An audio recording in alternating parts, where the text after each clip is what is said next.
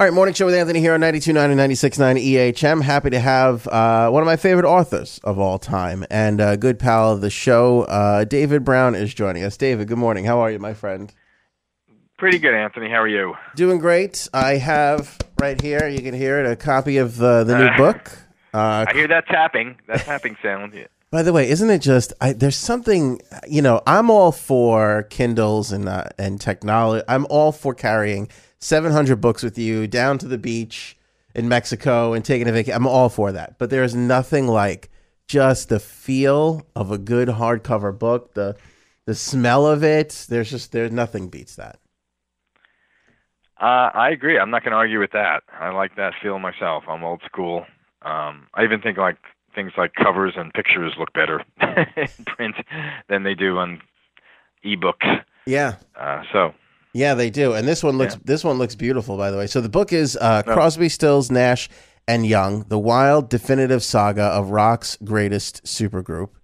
I love the title. I love the subtitle. I love the photo that you chose. Is there any significance to that photo? Well, it's from the Fillmore East in 1970, which was significant in that it was their last. It was the tour they did right after they put out Deja Vu in 1970. So it was the big moment for them in the culture. Neil Young had just written Ohio, because Kent State had just happened. They were performing that song during the shows, and it was really the moment when they were just so plugged in to not just the group itself, but the zeitgeist. I mean, Deja Vu was a massive record. Ohio tapped into and was really articulated what their generation was feeling that had just happened, and they recorded it quickly, put it out as a single right after Deja Vu came out. They were playing big halls. It all fell apart for the first of many times right after that. But that moment really kind of crystallized, and they were working on all cylinders. They were just cranking out all these new songs. They were playing new songs live on stage that hadn't even been on record yet, like Neil was doing Don't Let It Bring You Down, and Stills was doing Love the One You're With, and these songs weren't even released yet. They were just like, hey, I wrote a new song, let's play it on stage. So it was quite a moment for them. It's unbelievable. We talk about prolific times. I was just talking about Bruce Springsteen the other day. He's got the new album coming out, and he just said, I wrote a whole E Street Band album too, because it just kind of came to me. And we were talking about how artists, that just kind of happens, that even though even the great songwriters are even like, I don't even know where this came from sometimes, so when those prolific moments hit, it's something that you got to take advantage of. And it was kind of crazy that was all happening at the same time for these four gentlemen. And it's still happening now. I mean, Neil Young just announced recently he's just cut a new album with Crazy Horse, which he hasn't done in 7-8 years at this point, with Nils Lofgren now in the band, and they banged out like a dozen or so songs in no time, and it was like 2 weeks or something crazy like that. Yeah, like 2 weeks. Yeah, and that's a whole discussion here. But I mean, it is a fascinating new era. To see that generation of rockers still writing new songs as they're approaching 80. Some of these folks, they're in their 70s, pushing 80, and the previous generation, the Chuck Berrys and Jerry Lee Lewises, some of whom are still with us, like Jerry Lee. I mean, they basically, just began recycling the old songs 100% of the time, in their 30s. It's like, we really didn't hear. Chuck Berry released a new record right before, or came out after he died. But I mean, that was his first record in like 30 years. So I mean, to hear this older generation of classic rockers actually writing new songs in their older voices is all new terrain. So it's really going to be interesting to hear. Yeah. All right. So David Brown is with us here. The book is Crosby, Stills, Nash and Young: The Wild Definitive Saga of Rock's Greatest Supergroup.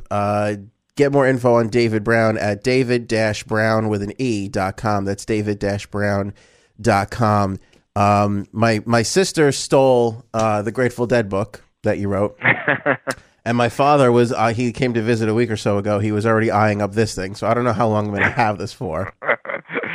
I think you better glue it to the coffee table or something. Yeah, seriously. I got to hide it. My family members keep stealing your books. But we all love your stuff. But can I give you one criticism? All right. Okay. Go for it. If I was writing this book, I would have wrote, your ending was meh. I would have wrote a different ending. I would have ended the book with them reuniting at Woodstock 50. But that's just me, David. That's just how I feel.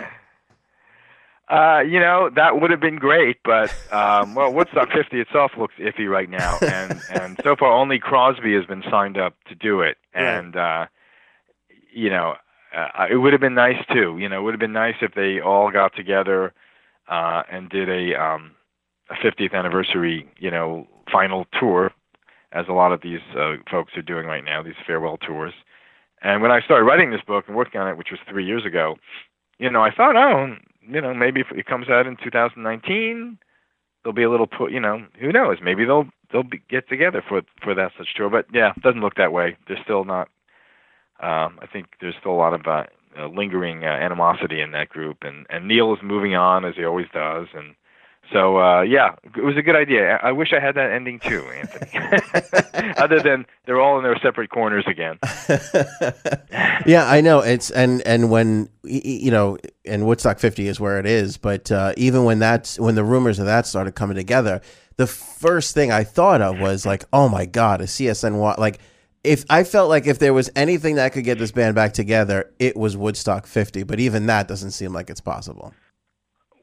And Michael Lang, who's the guy behind Woodstock, the original one, and he's working on a new one. I interviewed him for this book about 3 years ago, a little over 2.5 years ago, about their role in the original festival. He also booked them CSN for Woodstock '94. And so during the interview, I said, "So, you're going to do a Woodstock 50th?" And he was, at that point, he was like, "Yeah, we're thinking about it. I want to do it." And even he said, "I'd love to get these guys back together." And he'd already, at that point, 2.5 years ago, put out feelers. And even then, he said to me, like, I don't know if this is possible. He said, "There's a lot going on now. It doesn't look good, So there was even a sense back then that he definitely wanted to do it, no question. But it may have been too broken at this point. Yeah. I want to talk about the group itself, but I want to talk a little bit about the book too, because, you mentioned 2.5 years ago that you were working on this. I looked at the source notes, and I don't know if I've ever seen this before, but you have over 25 pages of source material on that. I mean, this must have been a massive undertaking for you. It was. I try to do similar things with all my books, but I think in this case, I did a lot of my own first-hand interviews. I was able to get David Crosby and Graham Nash, and then, probably about 100 or so of their associates, from people like Judy Collins and Roger McGuinn and Mickey Hart of the Grateful Dead, who spent a lot of time with them hanging out, to former band members and managers and girlfriends, things like that. But I also spent a lot of time, as I always do, but in this case particularly, going back and reading old interviews with them, going back to the 60s, old newspapers, forgotten old newspapers and things. And, I felt like I wanted to include some of that material, some of the things they said in the moment, because they really, there's so many fascinating things about them, but I think in a way they pioneered social media.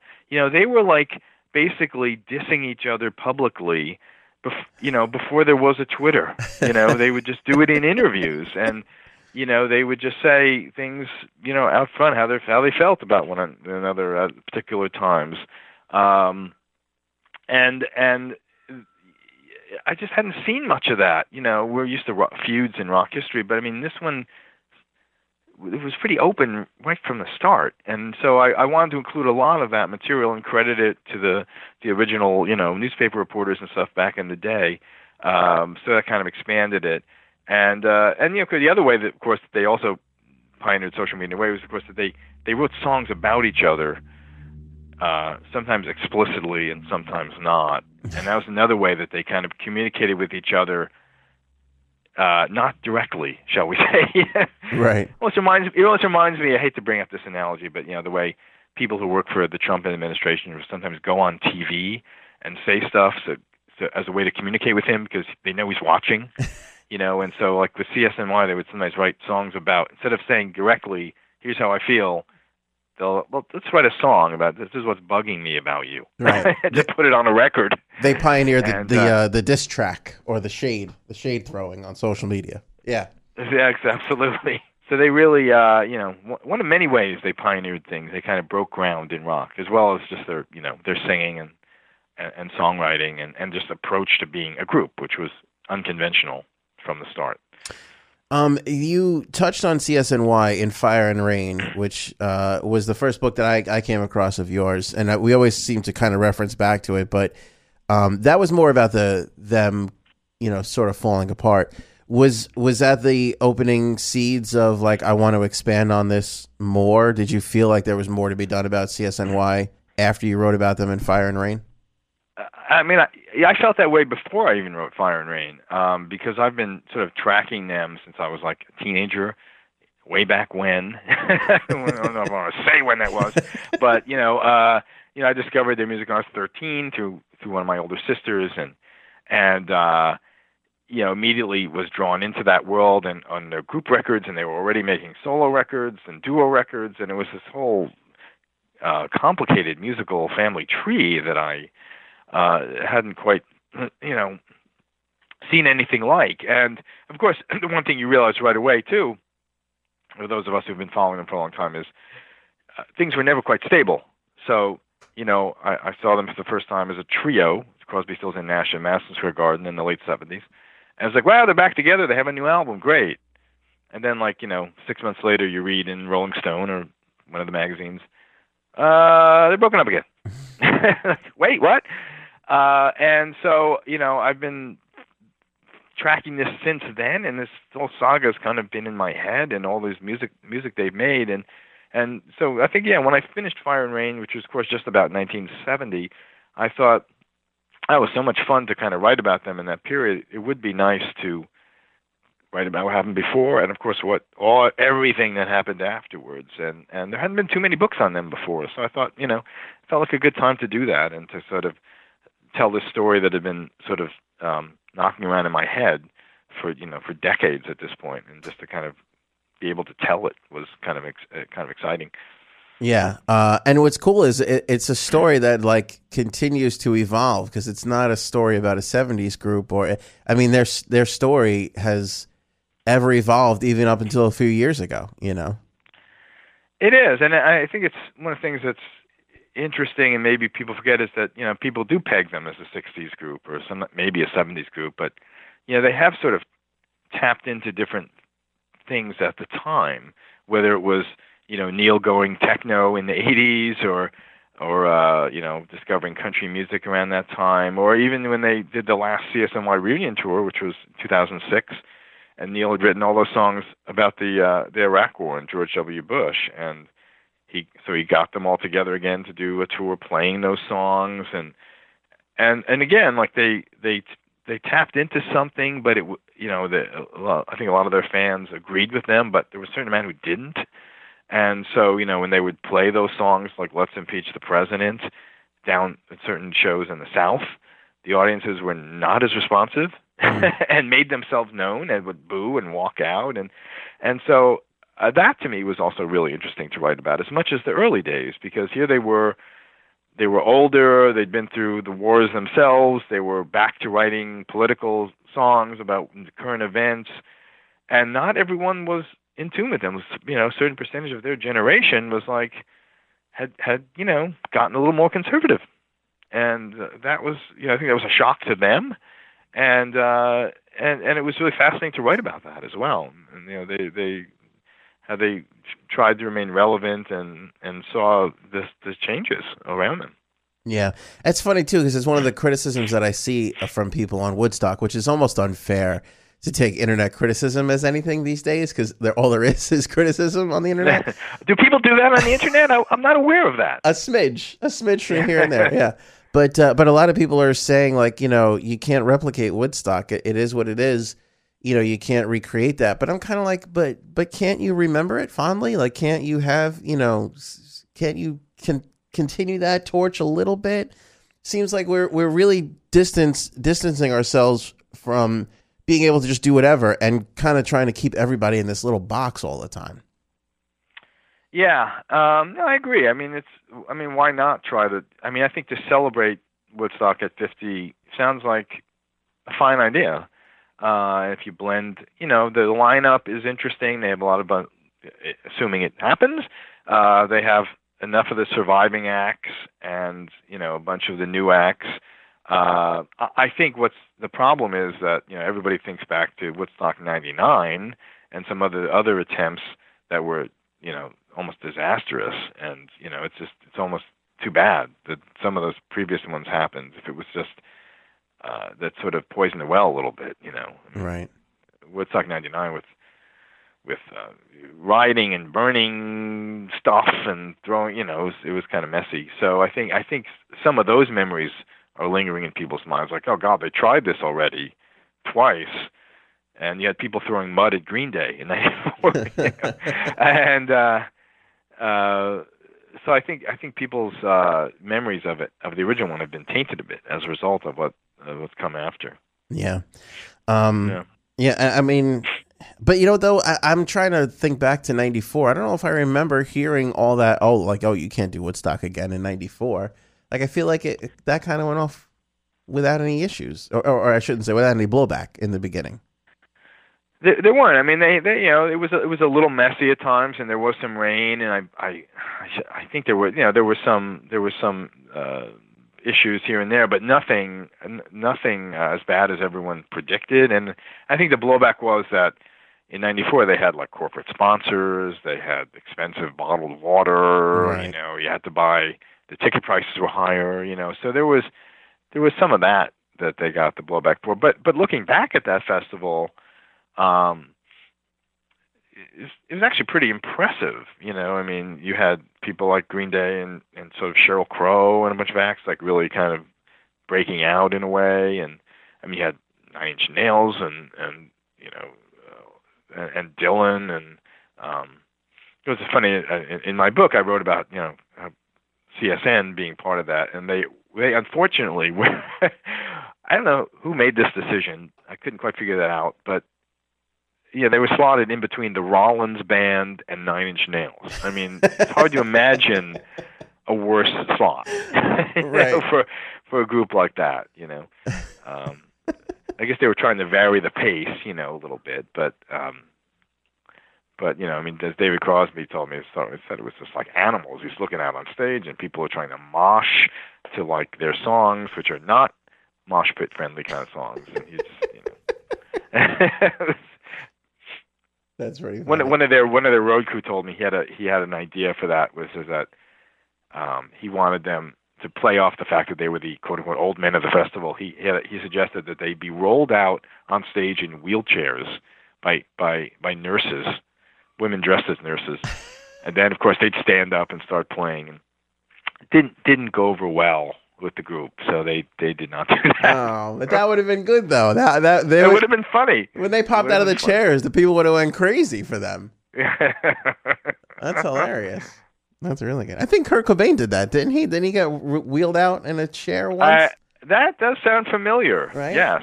I know he played a whole show in a hospital gown. I think he was wheeled out in a chair though for that show. I do. I think you're right about that. I'm sort of picturing that image in my head, but when that was, I don't remember. Yeah, that's pretty funny. All right, I want to ask you I always love asking you this because it's my favorite question for you, what you learned during writing this book. But I'm going to tell you what I learned first. Okay. What I found to be pretty fascinating. I mean, and there's great facts, there's great stories. Like the one good thing I could absolutely say 100%, you paint wonderful pictures, of scenes, and you put us in places when things are happening, which I really, really love. But the one thing that I guess I never really thought of was something that you point out early on in the book, and that was that all of these guys, while they were trying to figure out what this was going to be, all had these like big insecurities about them.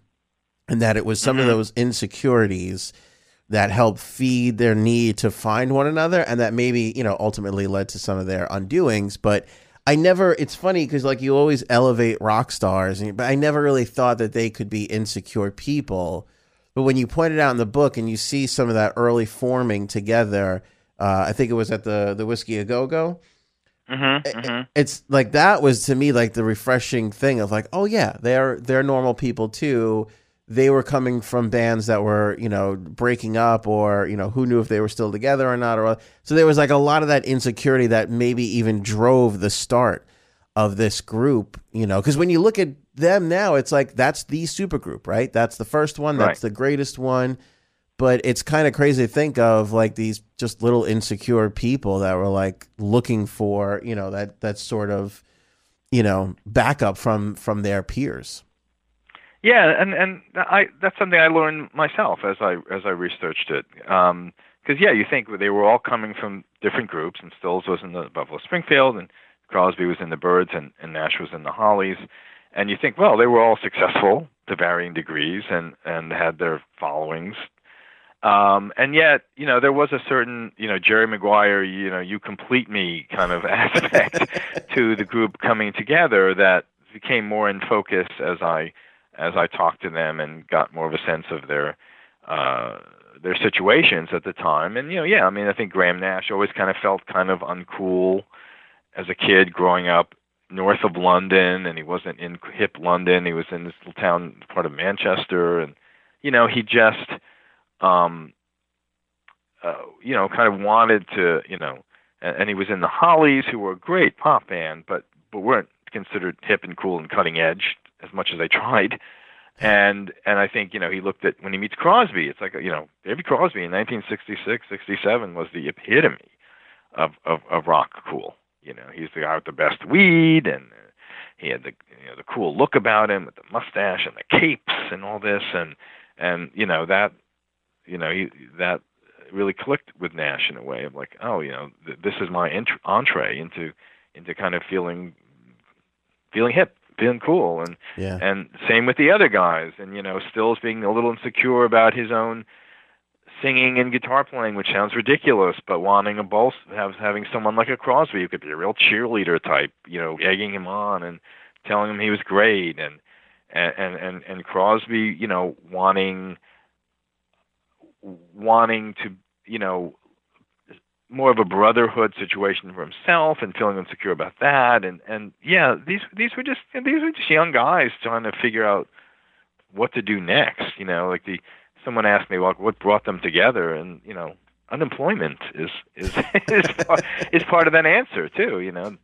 Crosby had just been booted out of the Byrds, and he was feeling like unwanted, and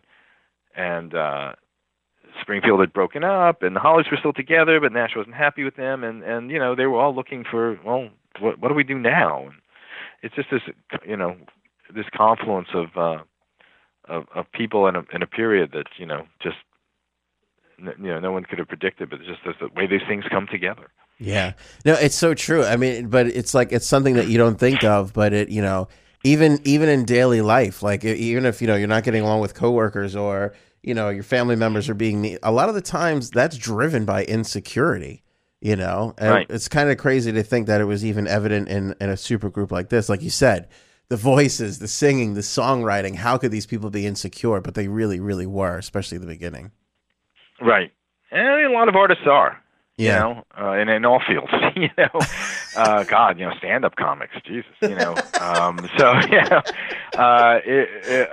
think maybe we don't always think of musicians that way, because they just seem like, so you see them on stage, they seem so confident, so in touch with themselves in some ways, but these were just kind of, these were just young guys trying to figure out that, how to make a living, how to make their way in the world. And, you got to remember back then, no one knew if rock had a future. It's hilarious to see interviews that say, there's a famous interview with Mick Jagger in the mid-'60s where he's asked, well, what do you see as your future? And he's like, well, I'll do this for a couple of years, but it's probably not a career. I don't know, figure out, what happens next. No one thought you could have a long-lasting career as a pop star. Yeah, because it hadn't really happened yet. Yeah, it goes. And so there was a little bit of that probably driving them, like, what is my future?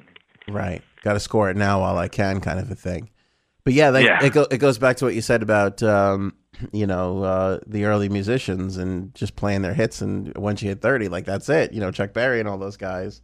It's true. Right. Nobody thought we'd still be, the idea that if CSNY got together tomorrow and announced a tour, it would probably sell out in seconds was probably foreign to them 50 years ago. Right.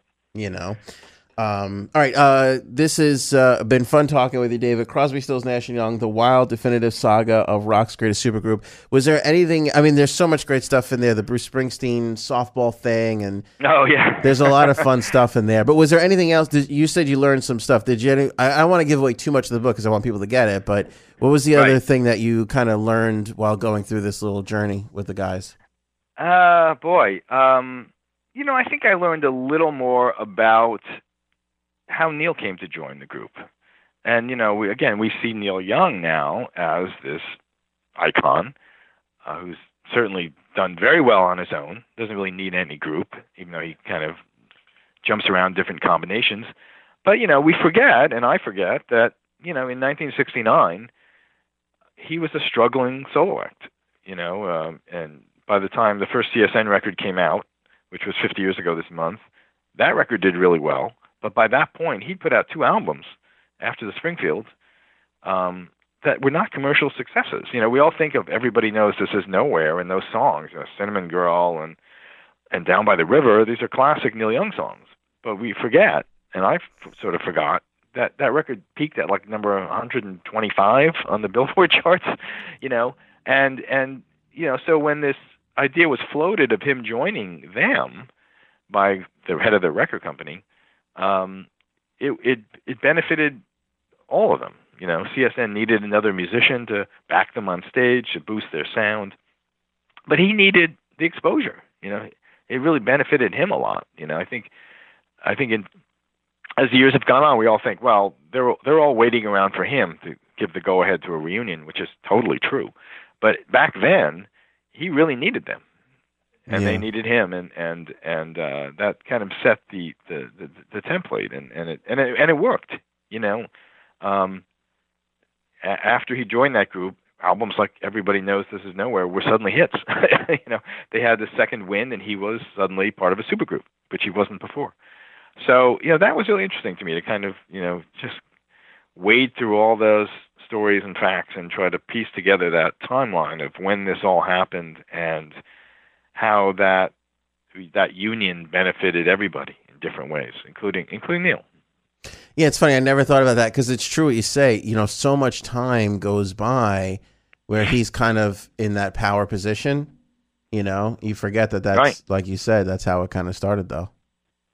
Yeah, and and even like before they settled on Neil, they were very confident. CSN were very confident in themselves from the start, and they needed somebody else to play guitar or keyboards on stage, and they were even asking people like Steve Winwood, And I said, I think it was during one of my interviews with Graham Nash, I said, "You asked Steve Winwood to join the group as your backup musician?" And he's like, he was just Steve Winwood back then. He wasn't like some superstar. Traffic had broken up. He was looking for work. And you forget. These were just young guys looking for gigs. Yeah. I mean, Dallas Taylor, who's the drummer who has since passed away, but I was able to interview him a few years ago. He remembers he and Stills going to London and making that offer to George Harrison. Wow. In the studio. They ran into George Harrison in the studio. They're like, "Hey, you want to join our band?" Because the Beatles were falling apart too. And so, of course, George didn't really go for that. But but again, it was just these were young guys looking for what's next. What do I do? What kind of work do I get? And groups are falling apart left and right, and they were they weren't icons. Right. Well, I don't know if it's just because we're so used to saying CSNY, but I don't know if CSNH would have actually worked all that well. It doesn't sound that well. It's interesting, to envision that, how any of those combinations could have sounded. Yeah. I don't know. Maybe Neil was the right way to go. Yeah, probably, right. You and you got to speak to Peggy for this book before she passed? I did get to speak to Peggy Young before she passed. Very, very sad that she passed away earlier this year. And yes, she we spoke about her first memories of meeting the other guys and being part of that tour in 2006. Actually, that was really interesting when people were not happy with those Bush songs, and there were bomb sniffing dogs backstage, and she remembered some of that stuff. And so she brought some really interesting perspective, and even seeing Donald Trump backstage at Neil Young shows, which she's witnessed. We forget Donald Trump was a big Neil Young fan. Yeah. They had a falling out a number of years ago, and especially once Trump started using "Rockin' in the Free World" at his rallies, and Neil was not happy about that. But there was this period when Trump was really into Neil, and he would, in fact, in that 2006 tour that I mentioned, I saw that show here in New York at the theater at the Garden. It's called now. It always changes names, but right. And right there in the front rows were sitting right near each other were Salman Rushdie, Patti Smith, and Donald Trump. One of the strangest combinations of celebrities at a show I think I've ever seen. That's what CSNY does. They bring it all together. They do. It's quite the rainbow coalition of music fans there. Absolutely. All right, 50th anniversary of CSNY. So this is a great way to celebrate. If you have a Crosby, Stills, Nash Young fan in your life, this is an absolute perfect gift. David's a phenomenal writer, like I said, fan of all of his books. David-Brown.com. Brown is spelled with an E, David-Brown.com, and you can get it at Amazon and wherever else books are available. What else are you working on, David, so we know what to look out for in the future? Well, have another book coming out in the fall, Anthony. It's funny you asked. Wow.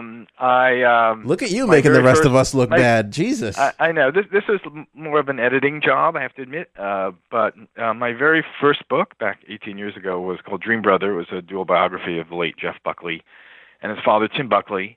And coming this fall, I've worked with his mother, who runs his estate, Jeff's estate, to do a collection of his journals and writings that he left behind, and as well as various memorabilia, contracts, and paperwork that were left behind. And we've put that all together into a sort of telling the kind of the story of his life, arranged it all chronologically, and these pretty beautiful, I think, reproductions of his journals.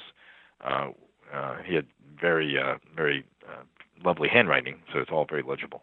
So that's coming out in October.